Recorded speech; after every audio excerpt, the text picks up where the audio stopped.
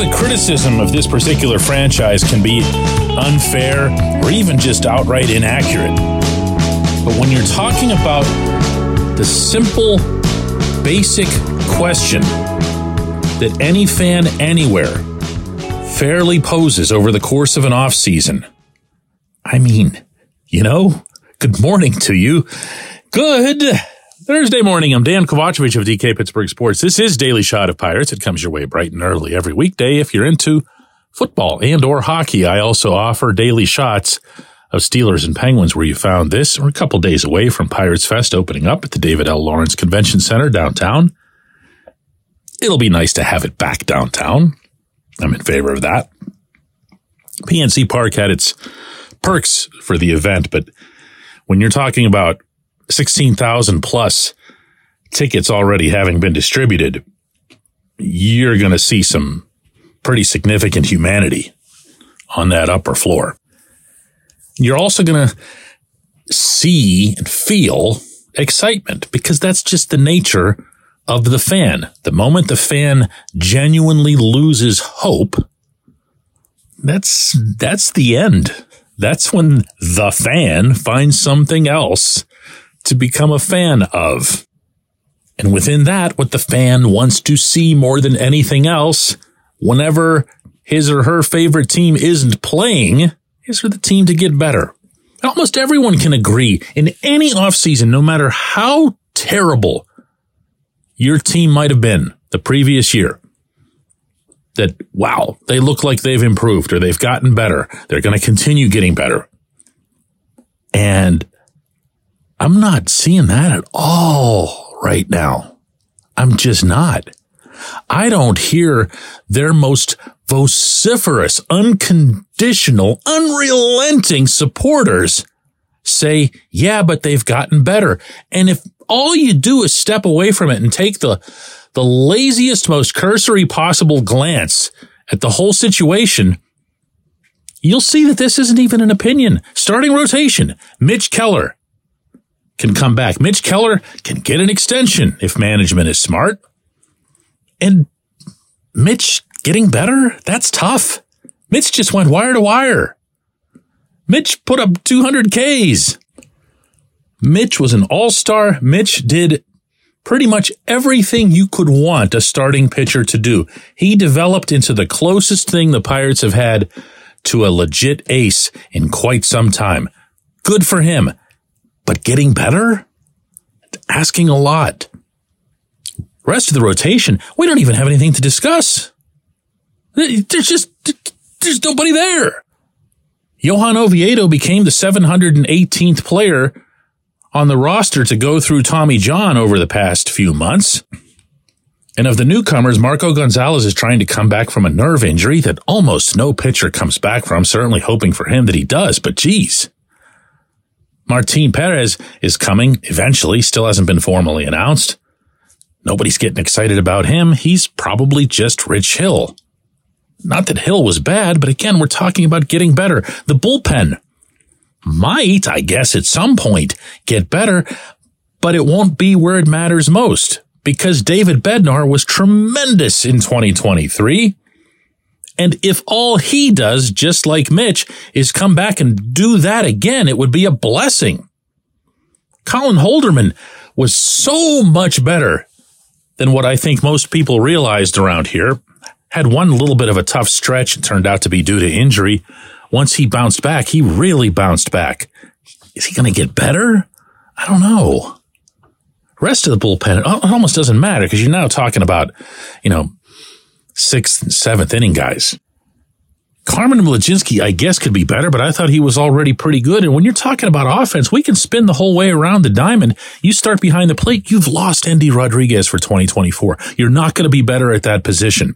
You might see better overall performance from Henry Davis. He's got a lot more in his bat than what he showed, and he can only get better defensively. Jason DeLay had some of the luckiest hit results that I've ever seen in covering this sport. He's going to end up coming back down to earth in that regard. Better at catcher? No. How about first base? Rowdy Tellez is here. awesome. Unless things change, he'll end up platooning with either Connor Joe or Jared Triolo or something like that. Is that better than Carlos Santana, who offered you a decent switch-hitting bat, in addition to ending up a Gold Glover at first base, even though it was following his trade to Milwaukee? That's not better. Second base, I mean, this is probably the lowest hanging fruit of all, because second base couldn't be much worse. But you're still going to see who you got out of Liover Peguero, Ji-hwan Bae, Nick Gonzalez. Better? I don't know. I guess maybe Peguero can explode or something. O'Neal Cruz, to me, offers the one spot on the entire diamond where you know the Pirates are going to be better. They will, because Cruz is an enormous talent, and he wasn't available for almost all of the 2023 season. There you have it. Do I even have to do the rest? Okay, Brian Hayes isn't going to be a whole lot. Brian Reynolds isn't going to be. Jack Sawinski, I guess, could stop striking out so much. And right field is going to be just a continuing run of science projects. You have Kutch at DH and a lot of the same guys on the bench. It's either the same team or worse because of the state of the starting rotation. And it's, I don't even know the date. Let me check the exact date. Today is January 4th. Pitchers and catchers report in 5.5 weeks. That doesn't mean it's too late, but, you know, it's getting dark outside. When we come back, J1Q. This portion of Daily Shot of Pirates is brought to you by our friends at North Shore Tavern. That's directly across Federal Street from PNC Park. It's home of Steak on a Stone, an eating experience, underscoring the word experience. The steak is brought to you partially cooked on an 800-degree stone, and you do the rest. It's a ton of fun, it's a great meal, and it's a baseball atmosphere like no other in Pittsburgh. North Shore Tavern, right across Federal Street from PNC Park. Your front door, your car, your bike, your computer, your gun. Safety is a habit. Every day you lock and secure your home and everything you want to keep safe. Gun safety and responsible storage are no different, and the best way to help prevent accidents, misuse, and theft. If you have a firearm, own it, respect it, and secure it. Visit ProjectChildSafe.org. Brought to you by the National Shooting Sports Foundation and the Bureau of Justice Assistance.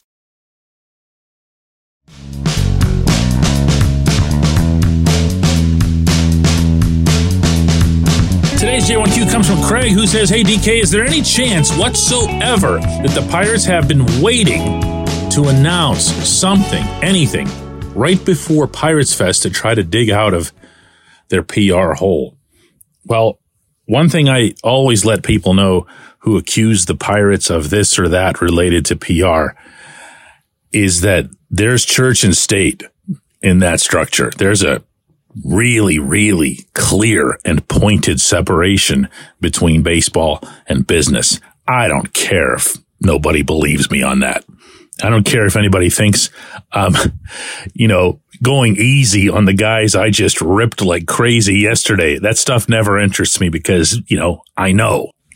So if there's some thought that Travis Williams or even somebody, below him in PR would have the gumption to walk into Ben Cherington's office and say, hey, Ben, how about getting us a pitcher here before the weekend, before we open the gates at the convention center? And that's just stuff that you resign. You just walk out the door. That's not a serious operation. You can have a discussion with him that says, hey, if you're close on anybody or if you feel like you've got something, boy, it sure would be nice if ... That's a little bit different.